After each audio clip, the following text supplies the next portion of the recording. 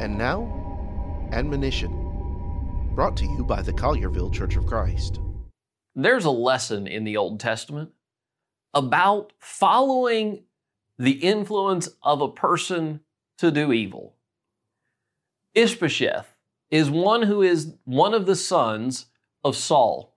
And at age 40, he will become king over Israel when Saul dies.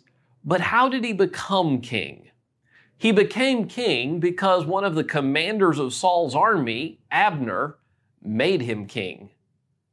He followed Abner's influence to do something that was wrong. Abner had no authority to make him king. And he'll reign as king over Israel for 2 years, and then he'll be murdered. He lost his life because he followed someone in their evil deeds. For more from the Collierville Church of Christ, visit colliervillecoc.org.